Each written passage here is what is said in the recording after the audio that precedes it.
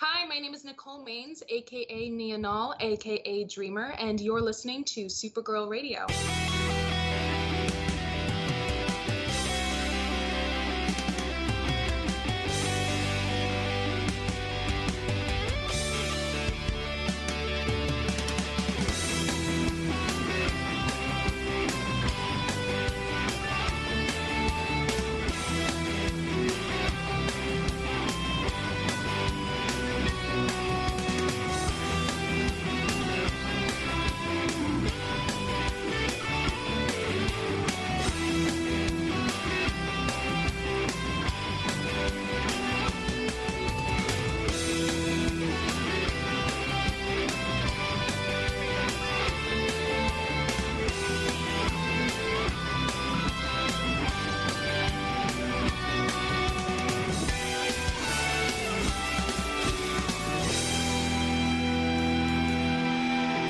Welcome to Supergirl Radio, your source for all things related to the CW Supergirl TV series and the character of Kara Zor-El.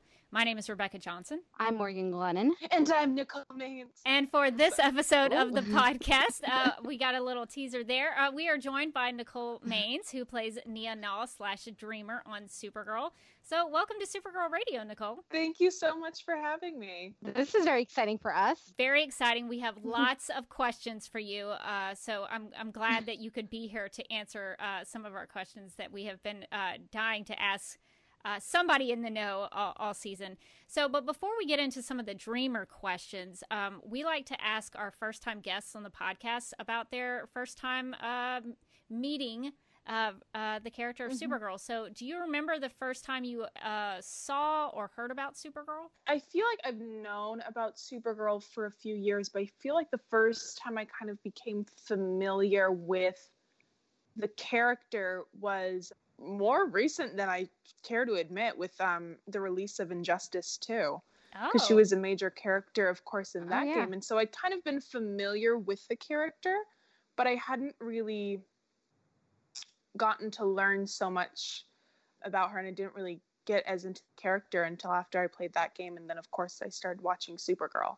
Injustice 2 is actually very Supergirl-centric. She's very important to that story. Very. That's when Superman sort of goes rogue and sort of evil, and she has to try to bring him back. So yeah, that's actually a great introduction to Supergirl because she's so important. Yeah, that game's all about Supergirl. Yeah, that's awesome. And I guess since we're here, and I'm it sounds like you're a gamer. So I'm curious, in season 5 of Supergirl, there's all this virtual reality stuff going on in the story with Leviathan and all that. So my question is, would you want to jump in the VR as a gamer? Would you put those lenses on? Yes, absolutely.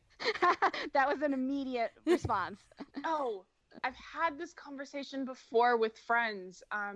Because when, of course, Sword Art Online, that anime first came out, a friend of mine and I watched it, and we kind of had this unanimous understanding. We were like, if we got trapped in VR, that'd be fine. So watching this season of Supergirl, I'm like, this is fine. So you're willing to go in and then just stay in? I'm willing to go. If they ever kind of come out with that virtual reality MMO deep immersion, I'm going into it with the expectation I'm not coming out. I'm getting all of my assets in order, and I'm like, I'll see you all when I see you, if I see you. I'll see you on the other side. You just absolutely cancel all my plans. What would it change your mind if you knew there was an evil organization wrapping people up in tinfoil? On the one hand, no. I was gonna be like, is becoming a human burrito a plus or a minus? I don't know. It does seem snug. I mean, listen, they say you are what you eat, so I'm already halfway there. It's an acceptable risk. An acceptable Absolutely. Risk. Well, VR and the aliens can't read my mind. I mean, that seems like 2 for 1. So are there any things about the VR in Supergirl season 5 that you've enjoyed that you would want to jump in there? Like, would you want to be Supergirl in the VR, or would you want to be a treasure hunter? Yeah, I kind of want to try it all. I feel like I'd want to do like a new thing all the time. I feel like I'd want to do like a fantasy MMO, like Dungeons and Dragons. I want to fight a dragon or ride a dragon. I have yet to decide if in VR I would be a good guy or a bad guy. Raise your hand if you played Skyrim and you called a dragon onto the City of Solitude just to watch him run. That's true. I never thought that you could actually be a bad guy in the VR. Yeah, you could be whoever you want. Well, you have to think about like already online, you have like internet trolls and everything, and you have people who use the anonymity of the internet to become someone different. So, and we've already kind of been seeing people doing that for good on Supergirl. So it makes sense that people would do that for evil. Yeah, and I guess that leads into my next question with people doing things for evil with, anonymity and things like that. You had a big episode recently with Reality Bites where that same kind of thing was happening, sort of a catfish situation that was happening with Yvette and Nia. So what does it mean to you personally that you are able to bring representation to a group of people who don't usually see themselves as a superhero? Well, I mean, it means the world. What I really want everyone to understand, I hear the response Dreamer, and I hear how validated people feel and how affirming this is. And I'm like, I want you guys to know, I'm like, I feel the exact same way you guys do. I'm like, this is my first trans superhero too. So to get to turn on my television every Sunday and to see a superhero protecting the trans community and being openly trans and being proud of that means just as much to me as it does to everybody else watching the show. So being able to then be that superhero and get to put on that suit is I was more excited than anybody to be reading the scripts. I was like, what's Dreamer doing this week? I'm so excited. So when Robert and Jessica told me they wanted to do this story with Nia and Yvette, I was just immediately on board. I was so excited.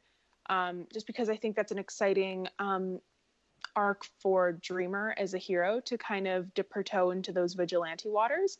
But I thought it was exciting to have a major television network talking about the dangers that the trans community face every week.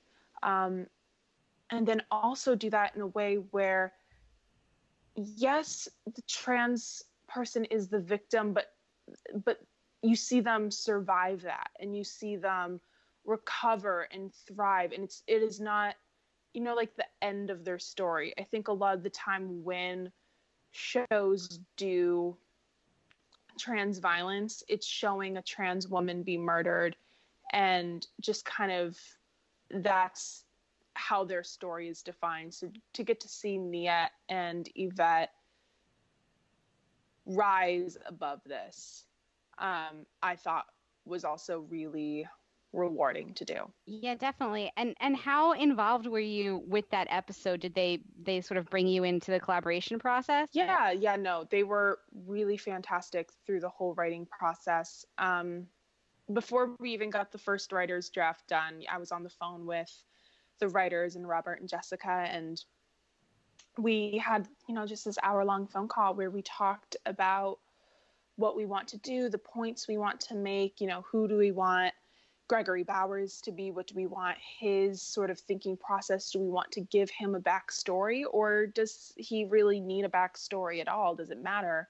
And then of course so much ends up on the cutting room floor. We wanted to decide what sort of things did we want to nail to the floor and say, nothing can, this has to stay in the episode no matter what else gets cut. And so there were a couple points we wanted to make. For me, it was addressing sort of how violence has taken a back seat with police in sort of historically talking about the increased risk that trans women of color face. I also thought it was really important to give Yvette that line, so she's not just the victim, and she doesn't just have like Nia telling her what her situation is. Like, she's also a grown woman. Like, she knows. I mean, she said it. She knows what she's up against. She is aware of her situation. So I thought it was very important to give her that line, and I thought it was very, very important to use as many real statistics and facts in the episode that we could. So when William was showing his article to Kara, the mortality rate in the episode, which had been 24 women being the victims of hate-related violence, that was the actual number at the date of filming in the United States. And then also that the real number was actually likely much, much higher due to underreporting or misreporting or misgendering in police reports. So the writers were really fantastic in just kind of snowballing with me and running ideas back and forth and making sure that I was involved in the whole process, because I think they know that I am a resource for them and that they can talk to me about these issues. And I'm not the only one they're talking to, which is really important because, you know, a lot of that isn't my personal trans experience. And so then they were also talking to other folks, other resources, GLAAD and other groups, and kind of just running all of these ideas by. And so they did this with such integrity. Doing this episode right was just as important to them as it was to me.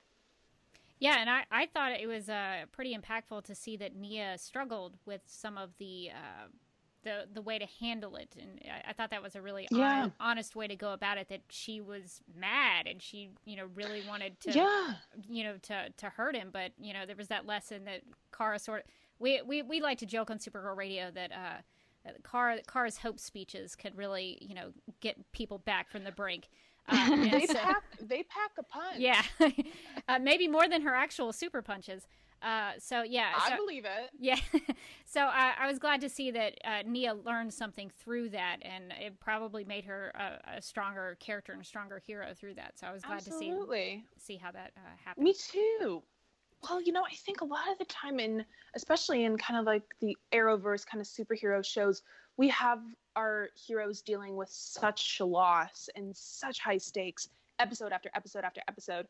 And so I was really excited to kind of have Dreamer and have Nia have a moment. And that's why I love that scene with Kara on the balcony so much, where she has a moment and she says, I am not okay. At this point in the series, Nia has lost her mother, her sister, her boyfriend, her universe. She died. She came back to life. True. Oh, yeah. So she's kind of been dealing with a lot, and then tack on the added guilt that she didn't see her mother's death coming. She wasn't able to save Yvette. She didn't see Crisis coming. So in her kind of mind at that point, she was like, I let my mother die. I let Yvette get attacked. And I let literally everybody in the entire universes except for 7 people die. No pressure. No. So she's like, yeah, I'm not doing like super hot right now. And then her boyfriend broke up with her after all that. It's rough. And so she's just kind of like, yeah, I'm going to smash this guy's face in. So I'm glad you bring up Dreamer's abilities, because we have lots of questions about, especially Dreamer's dream energy. So I was wondering if you could help us understand how the dream energy works. So how was Dreamer's dream energy sort of like the concept of it introduced to you? Was it in the script, or did someone sort of act it out, or how was it explained to you?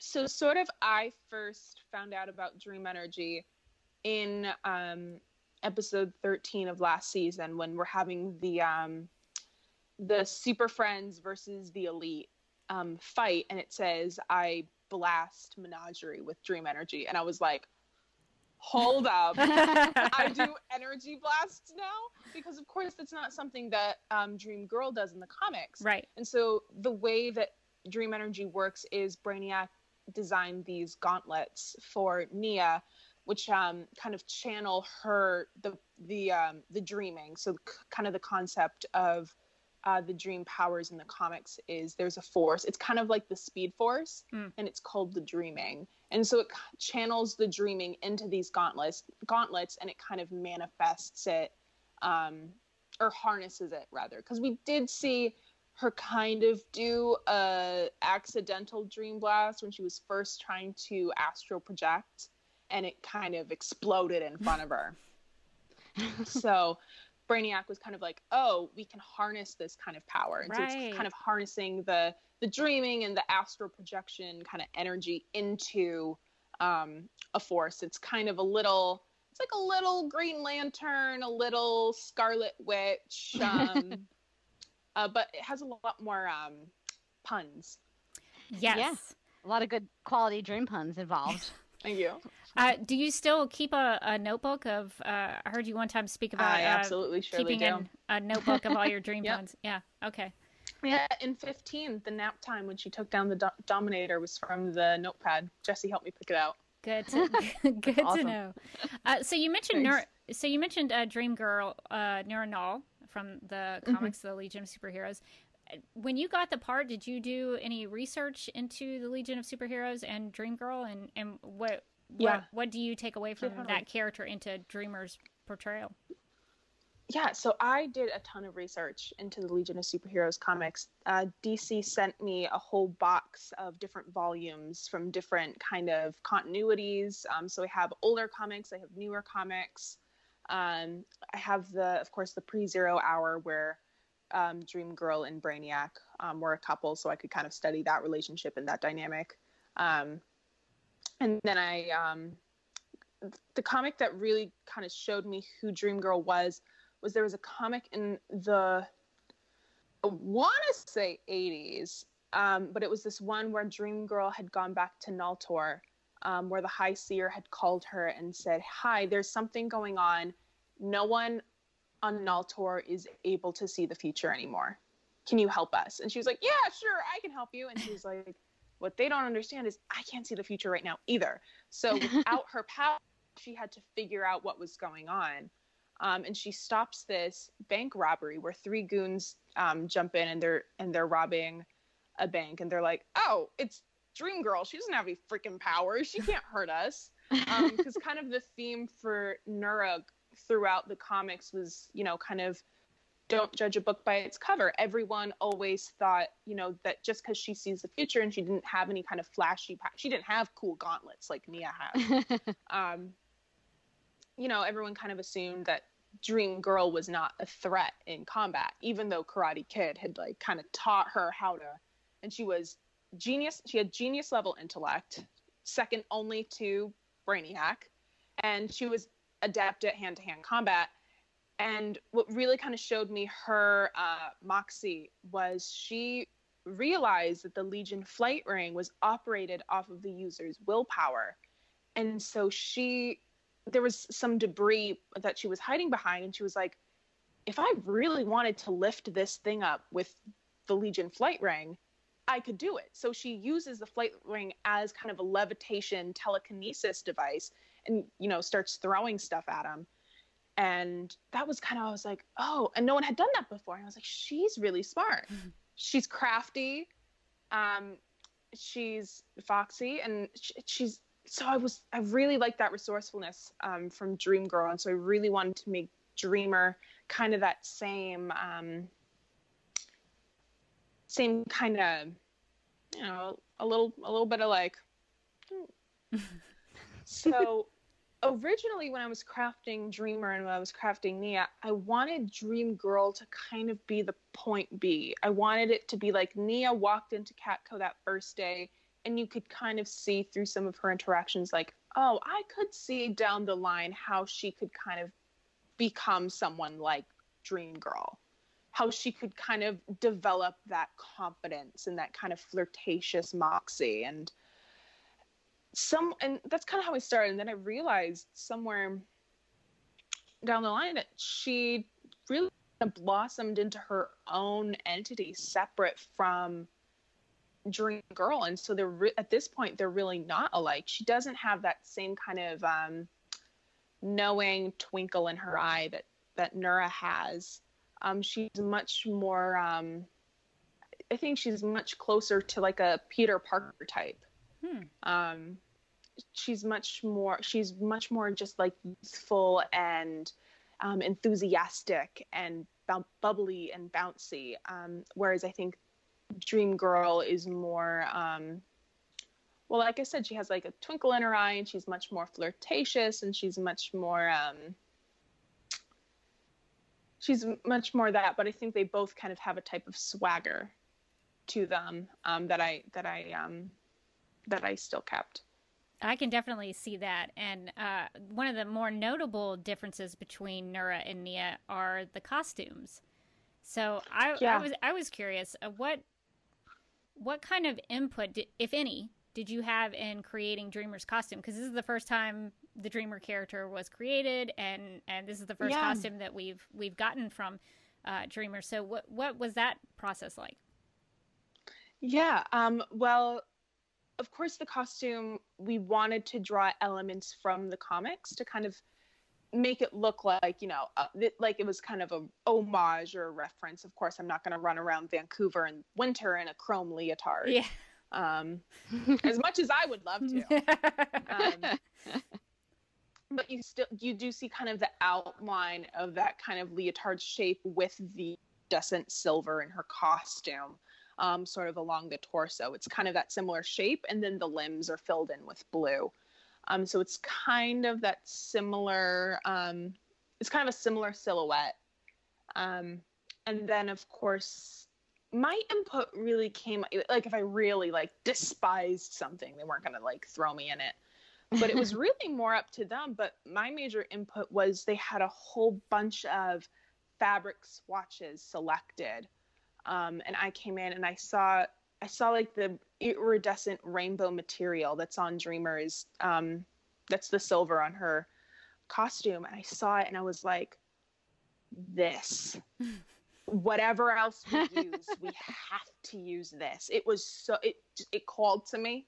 It said, Nicole, put me on your body. Have me. If you'll have me, put me on. And I said, I will have you. And the costume was the nanny. It was the nanny. It was so, it's so beautiful up close. It's this organic, it's kind of like this techno organic, futuristic.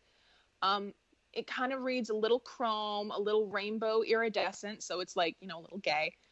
And it was so beautiful. And she was like, okay, yeah, we'll use that. Very cool. Yeah. Very cool costume.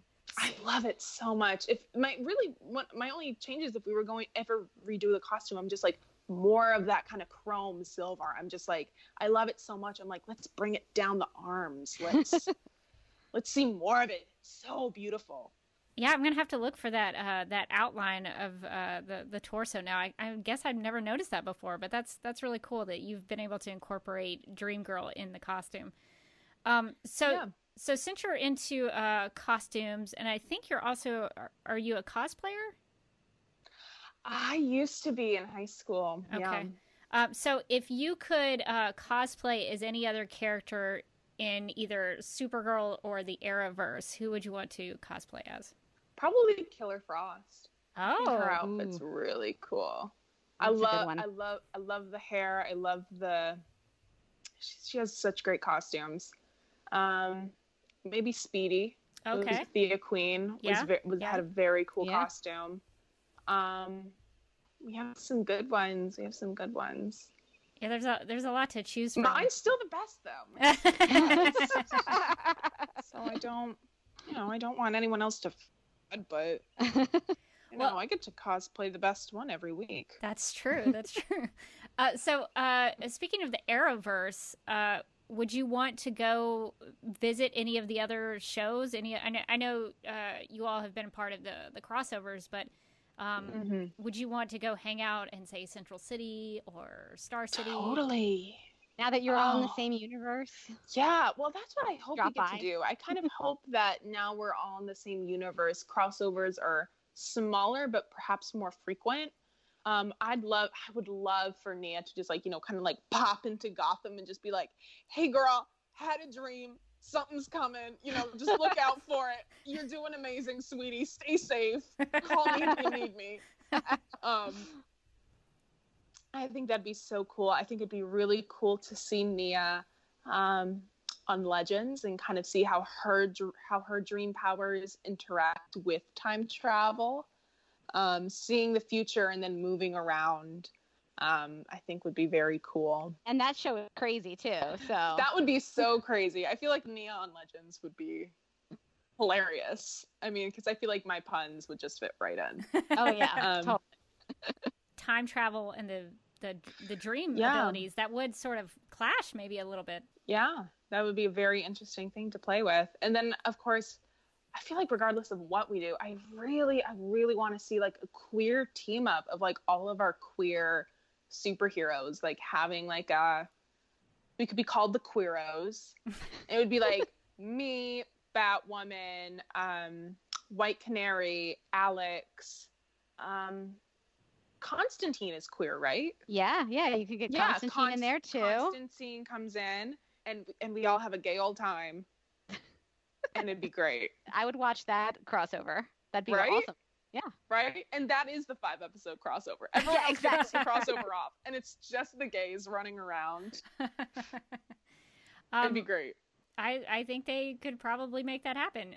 Now, I assume that crossovers now will be a little lower scale now that we've done Crisis on Infinite Earths. We've done the big one. Now that we've gotten rid of all the universes. I don't know. I mean, I'm excited to see what the other crossovers are going to look like, because I really only got to interact with mostly Supergirl characters, except for that big fight at the end. Then we were all fighting. So I still really want to see Dreamer or Nia even just like interact with everybody else and see those different character dynamics and see those relationships form, off of the battlefield. Yeah, those are always I think for me, most exciting parts of the crossover, just watching the characters like kind of have a conversation. If you one or two Arrowverse characters that you would want like Nia to just like have a scene with. Of course, Iris, just because I love Candace.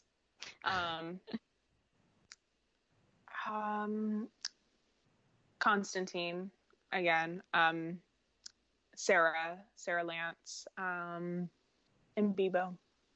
Oh yeah, definitely Bebo. Solid choice. Nia would love him.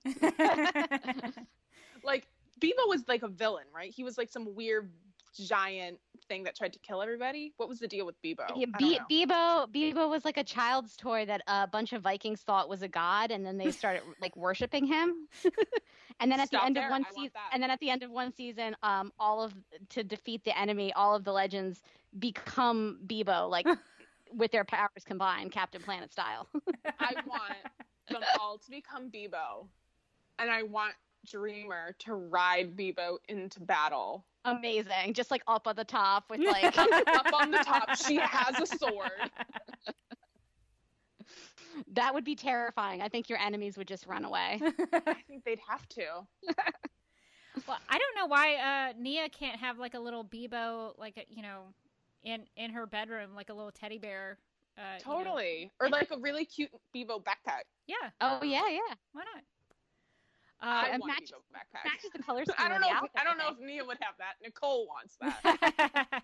That's true. Bebo does sort of color coordinate with Dreamer a little bit, so that could work. So we mentioned Nia a little bit. So we have a lot of Catco questions. So what is it like being in the Catco set, and how it's changed a little bit over time, because Cat was running the show and then James was in charge, and now Andrea's running the show. So have you noticed any changes in the set or in terms of the characters? Yeah, well, I mean, most obviously the CEO's office is constantly changing. Andrea's is much, much different than James's. James's was much more open and I think it was cozier and warmer. And Andrea's it's all modern. It's all chic. There's the wall of TVs is gone, and now it's like a staircase down to Obsidian North. Nia's desk doesn't really change that much. I'm kind of positioned right in front of where the office is. I have a little kitty on my desk that always moves, though. I feel like people always... It's weird. I feel like it's been established as my desk, but I'm never there. Or when I'm not there, or when I'm standing around Catco, it's very funny. They put background, like they'll have a background actor like sitting in my chair, and I'm like, why is someone in Nia's desk? And then they have this little ceramic kitty cat that's there that I think used to be Eve's when she worked at Catco. I think Andrea was telling me that was hers, and I saw it on a desk once, and I was like, oh, that's mine now. And I moved that, and I put. So I've slowly kind of started collecting things from around the Catco set and started moving them onto Nia's desk. So by the end of the show, is the desk? I think Nia might have a problem. I think Nia gets a little crabby. There's like Post-it notes all over the office from HR that's like, please stop stealing your coworkers' things. Absolutely. It's like, Nia, this has to stop. And she's like, I don't know what you're talking about. And then they like open her purse and it's just like spoons. It's just like troll dolls and it's a bunch of stuff she doesn't want, but she just likes the rush of taking it. Pictures of other people's families and totally. Well, I'm glad you brought up Nia's desk because Morgan, I don't know if you want to introduce this question. Oh, sure, yeah. Because I think you know what I'm going to ask. Oh, yeah, definitely. So we, on Supergirl Radio, we have a sort of a strange long-running joke that because we never saw James's like apartment or where he lived, that he like slept under his desk like George Costanza on Seinfeld when he made that like under desk area. So then we would do like a desk watch where we'd be like, well, James was gonna go home, but then he only turned around and headed back to his desk. So. And we also saw on the show that Franklin was sleeping under his desk at Catco, so we feel like it's maybe a cultural thing there. So does Nia have a desk bed at work? I mean, I think she just started falling asleep a lot. Yeah, I think she just sleeps at her desk. I don't think she really has a desk bed. I think her bed, wherever sleep finds her. Although I think now her narcolepsy problem, because her narcolepsy problem is more related to she was not sleeping when we first introduced her. She was in such a state of exhaustion constantly that she would just pass out because she hasn't slept for days and days and days. Because when she first started having these visions, she was like, I can't do this. It's supposed to be Maeve's. I can't. These are crazy. I'm not ready to deal with this. So she just would like not sleep to avoid him. And so you'd see her have this problem with energy drinks and coffee. And she would do whatever she could to stay awake. And so now she doesn't really fall asleep at her desk so much because now she's kind of embraced the dreaming and now she can get home and sleep. Although, now it's a matter of if she is hit with a dream, she will fall asleep wherever she is. If she's hit with a vision, she's going down. Well, we discovered that there are actually desk beds that people can buy. Like, those are actually a thing. Stop there. Yeah. I want that. That's for Nia. You can actually, like... You can pitch that for next season. Yeah. I want one of those. I think Nia might need a desk bed. Her. I think that is an important step to take in storytelling, that we give her her own desk bed. She could really going through an arc there. Yeah, absolutely. It's the character development that we love to see. She could still take things from around the office and just decorate her under desk bedroom. Yeah, oh, totally. She has like a little thing of like Christmas lights under it. That would be really pretty. She has a little mobile that she made of stolen stuff. But she just gives a little spin, and it's like paper clips and like you said, a portrait of someone's family. Yeah. So do you have any, you've been on the show for almost a full 2 seasons now. Do you have any favorite moments of being on the show? Do you have any favorite memories or favorite behind the scenes things, or even favorite scenes? I loved the whole episode with I think episode 8 last season with Brainy and Kara and Nia, where they kind of like as a trio went to investigate Agent Liberty. I felt like that was a really fun episode to do, and I had a really great time doing. And of course, Kevin Smith directed, and that's always a blast. I think my favorite scene that I've gotten to do so far, I loved the fight scene between Nia and the Children of Liberty.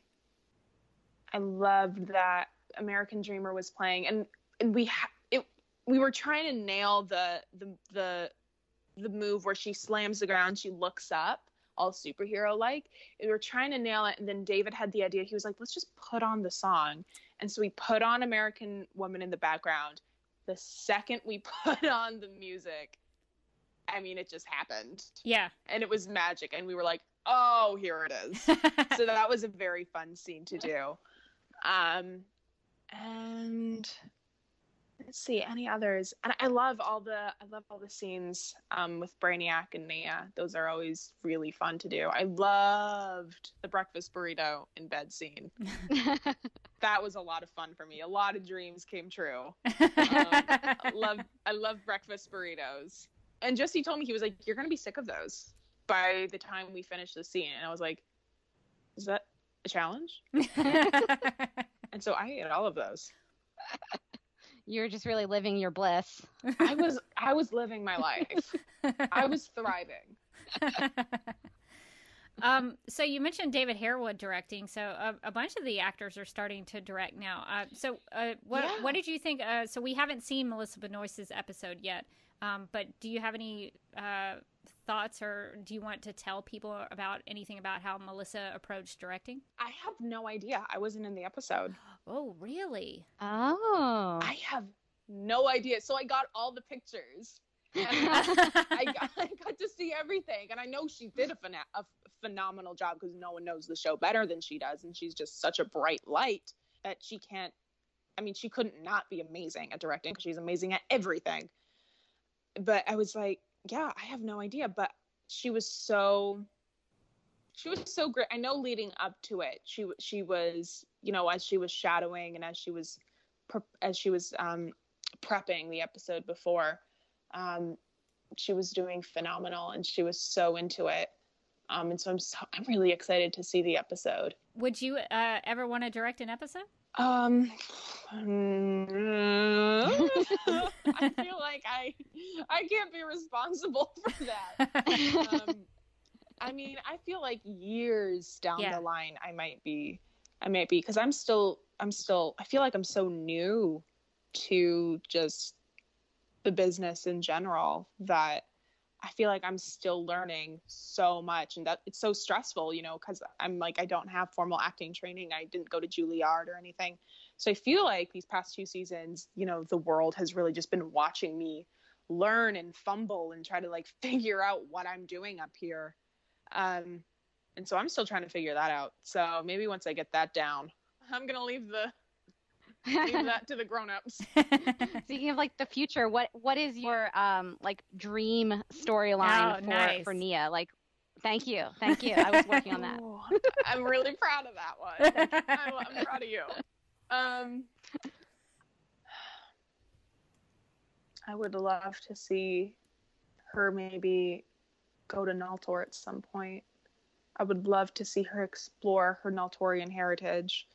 Because I feel like there's so much lore surrounding Naltor and the dreaming that hasn't been really dug into deep yet. And I feel like that, and we know Brainiac taught her a little bit about it, but we still don't know the specifics. So I think it'd be really cool to kind of see more what Brainiac told her, more what she learned from Calix in the fortress when she looked up Naltor. I feel like that would be really cool. And I just want to know, would it create a black hole and destroy the fabric of space-time if there was a cameo from Nura? I'm like, could those two interact without the world exploding? That could be the next crossover, is that accidentally explode the world and they have to fix it. Totally. That's a really cool idea. We've talked on our podcast about how sometimes the show feels a little small in terms of like the world building. So it would be cool to, like, we've seen Kara and Mon-El go to Argo. So it would be nice to see Nia go to Naltor as well. Yeah. I really want to, even if we don't go to Naltor, it'd be really great to just see her explore more of that and explore her heritage, because we haven't really gotten to see her do that. That would be, and that could be awesome. a juicy storyline with her sister. Oh yeah. Yeah, we would love to see Maeve come back, just to see how that family dynamic can grow and change. Oh, well, I'd love to see Maeve maybe like become kind of a white witch kind of character. Oh yeah. Ooh. I'd love to see her kind of like step into kind of the role of Missa Nal, Nura's sister, and because of course Missa was future blind in the comics, and so she went to the planet Xerox and learned magic from the sorcerers there. And so I'm like, maybe there's a couple of like tomes left over on Earth that like Maeve dove into. And I'm like, maybe Maeve is going to try to use magic to steal the powers from Nia. I'm like, I feel like there could be there's a bunch of cool storylines that we could do surrounding Naltor, because there's so much we don't know. I have to say, I am personally super impressed with your comic book knowledge of Thank you very much. Superheroes totally. And Dream Girl. We try to do a lot of that. We do character spotlights. So if there's a new comic book character coming onto the show, we try to do research and talk about, the comic book history and everything leading up to the show. And so I'm pretty hard to please or hard to impress in that regard. So the fact that you know your stuff, that's I'm really impressed. Thank you very much. Truly and honestly. Thank you.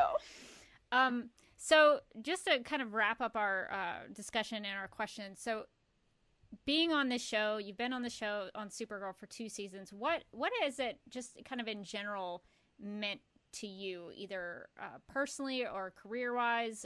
What would you say your experience has meant to you?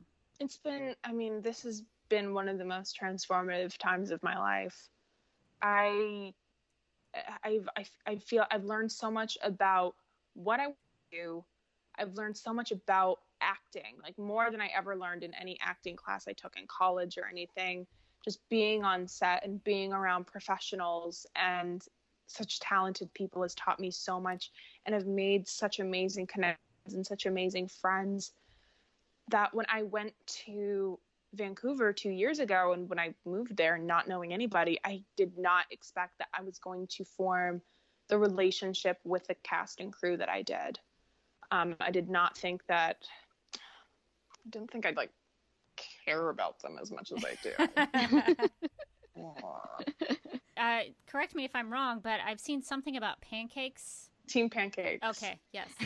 That's me and Andrea Brooks.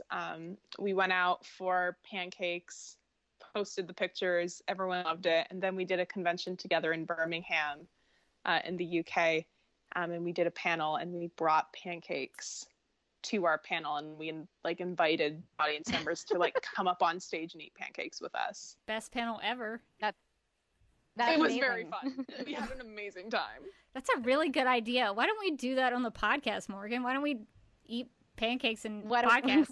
Why don't we just eat pancakes as we podcast? I'm into it. I think we should incorporate it. Pancakes and podcasting. Listen, brilliant. It sells itself. Yeah. We have a new segment, Rebecca. Yeah.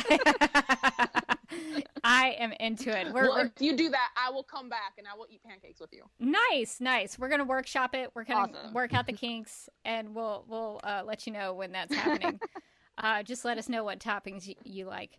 Okay. Well, that's hell yeah. Well, that's great. Well, so before we let you go, we play a little game here on Supergirl Radio called Snap Judgments. It's a game that we created after one of our favorite characters, Snapper Carr, who used to work at Catco prior to Nia joining the workforce there. In the game of Snap Judgments, each person is presented with 2 options, but must only choose one. First instincts are recommended and explanations are unnecessary. Would you rather go on the Legion Cruiser or the Wave Rider? Legion Cruiser. You know what? I feel like I have to say Wave Rider because I do the Legends of Tomorrow podcast, and I feel like people might judge. So I'm gonna say Wave Rider. But what about the Legion Cruiser? That's also in a show that you podcast about too. I know it does seem cool, but I mean Bebo is on one of them, so. Oh, that's true. That's true.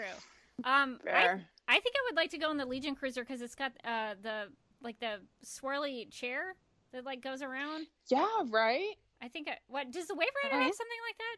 Oh, you know what? I don't think it does anymore. There used to be a captain's chair, and then I think they kind of got rid of it. So okay. I don't know. See, the Legion Cruiser. On the Wave Rider, you can make whatever kind of clothes you want for whatever period you're going to. So I could abuse that privilege. I would have such a stocked closet. All right. Well, the next one is, where would you rather work, Obsidian North or L Corp? L Corp. This is a tough one because I think I'm gonna go Obsidian North because video games are cool, but also I feel like it's less strict there because people are just dropping tickets all over the place. It's like, oh hey, there's a murder house over on that hill. Could you get rid of it? And they're like, yeah, sure, we're gonna get to it, and then they just never do. So I feel like I could really goof off there and just play. Well, yeah, but there's evil afoot. That's true. That's a good point. I'm taking some risks there to not work. Yeah, the evil people are actually running that company. But then L Corp, I mean, the case could be made that, Lena is doing experiments maybe in her basement somewhere where she's trying to mind control the world. Sure. So that's a tough one. Lena, girl, what you doing? I guess I would say Obsidian North, just because I want to be in that building. I like that Catco building. All right, so this is a kind of a tough one because you have to understand the definitions. So, Nicole may be able to help us understand some of these powers. So, astral projection, which is being capable of projecting your consciousness into an incorporeal state and thereby move about beyond the confines of your physical body. Or precognition, which is seeing events yet to come. Oh, astral projection. I think precognition would be a little too stressful for me. Astral projection, I could stalk people. You ever you ever been in a guy's DMs and be like, he left me on red. What's he doing? And so you can just kind of peek in and be like, I know you got that. Yeah, I know you got that. You gonna answer that? Morgan, which one would you pick? I think I'd also go for astral projection because it seems like you could have more fun with it, and it seems a little less stressful. If I was getting all kinds of knowledge of the future, I mean, right now it seems like it could be bad. So maybe I don't want to know. Yeah. Yeah, I think there is a lot of stress that comes with precognition. I think we're going to go 3 for 3 on astral projection there. All right, so the last one we have of our Snap Judgments. Better boss, Cat Grant or Andrea Rojas? Because Nia did work for Cat Grant at one point. So you would go Cat Grant? Yeah, absolutely. Oh, yeah, definitely Cat Grant. As much as I love Julie, who wants to work for Andrea Rojas? She seems like a nightmare to work for. Yeah, Cat Grant's a little stressful, but Andrea Rojas is maybe evil. So I think that's There's Cat Grant's an ass she's a little demanding, but this one might demand you sell her your soul. So yeah, I think I would go Cat Grant because at least Cat Grant, she would not let those VR patches, those errors go. Cat Grant would be on top of that. She's on top of it. Yeah. Yes. Make sure IT was taking care of those tickets. Absolutely. I really hope we get to see in the future Cat Grant and Nia interact. I feel like the Cat Grant Nia Null relationship is very I feel like they would be very close. I feel like Cat Grant and Nia just walk past each other in the hall and they're just those shoes with that top, darling. I feel like that's very Just silently judging other people. Silently judging each other, or like poking fun at each other. Like, it's good to see you, Kat. Those earrings are awfully bold. That checks out. I think that lines up with everything that we know about Kat Grant. No judgments on your Snap judgments.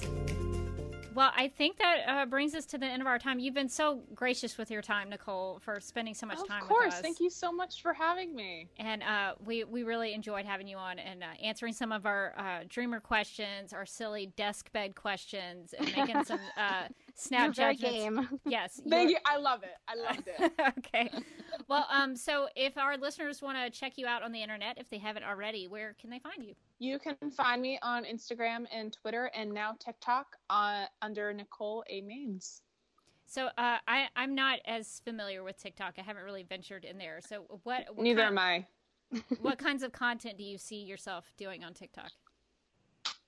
Think of it like Vine. Okay.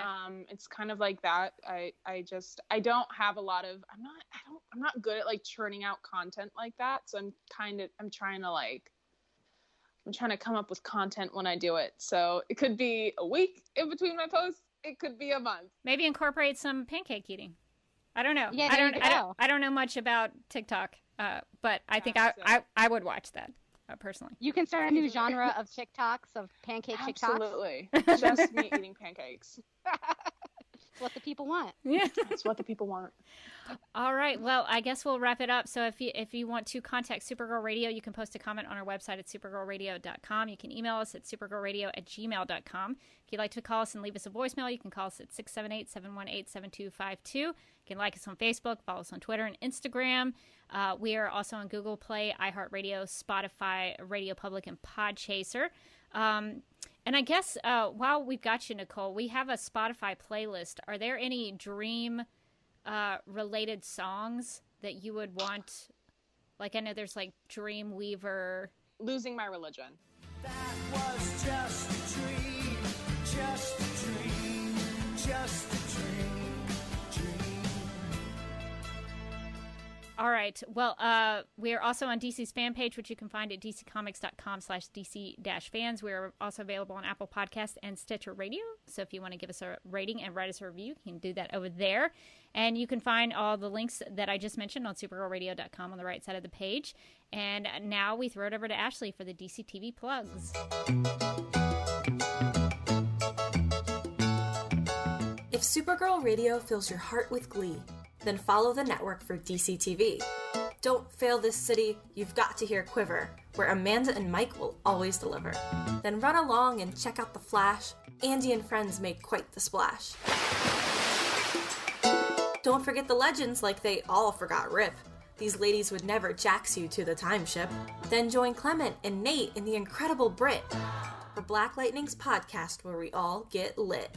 We come to iZombie, which is very alive, except maybe after the end of Season 5. Our newest addition to our CW crew is the Batwoman podcast ready for you. We jump over to Sci-Fi, a whole different channel, to check out Krypton, way before our bro Kal-El. Then there's DC Universe, so we can all stream the awesome show Titans, where only some are teens. And if you love the oldies, may I recommend classic DC TV. Honestly, 10 out of 10. That's it, I hope. Please, Andy, good night. But I would make an exception for Young Justice, all right? Check out DC TV Podcasts on Apple Podcasts, Facebook, and Twitter. And you can follow me on Instagram at The Derby Kid, and that's basically where you'll find all of my stuff. Morgan, do you want to plug anything? Sure. You can find me on Twitter and Instagram. I'm at Mojotastic, and you can also find me as a co-host on the Legends of Tomorrow podcast. All right. Well, I think that's going to do it with our time and our interview with Nicole Maines. But until next time, I'm still Rebecca Johnson. I'm still Morgan Glennon. Nicole, would you like to leave us with a dream pun? I don't know. I haven't had any really good ones. Usually they come to me in a dream.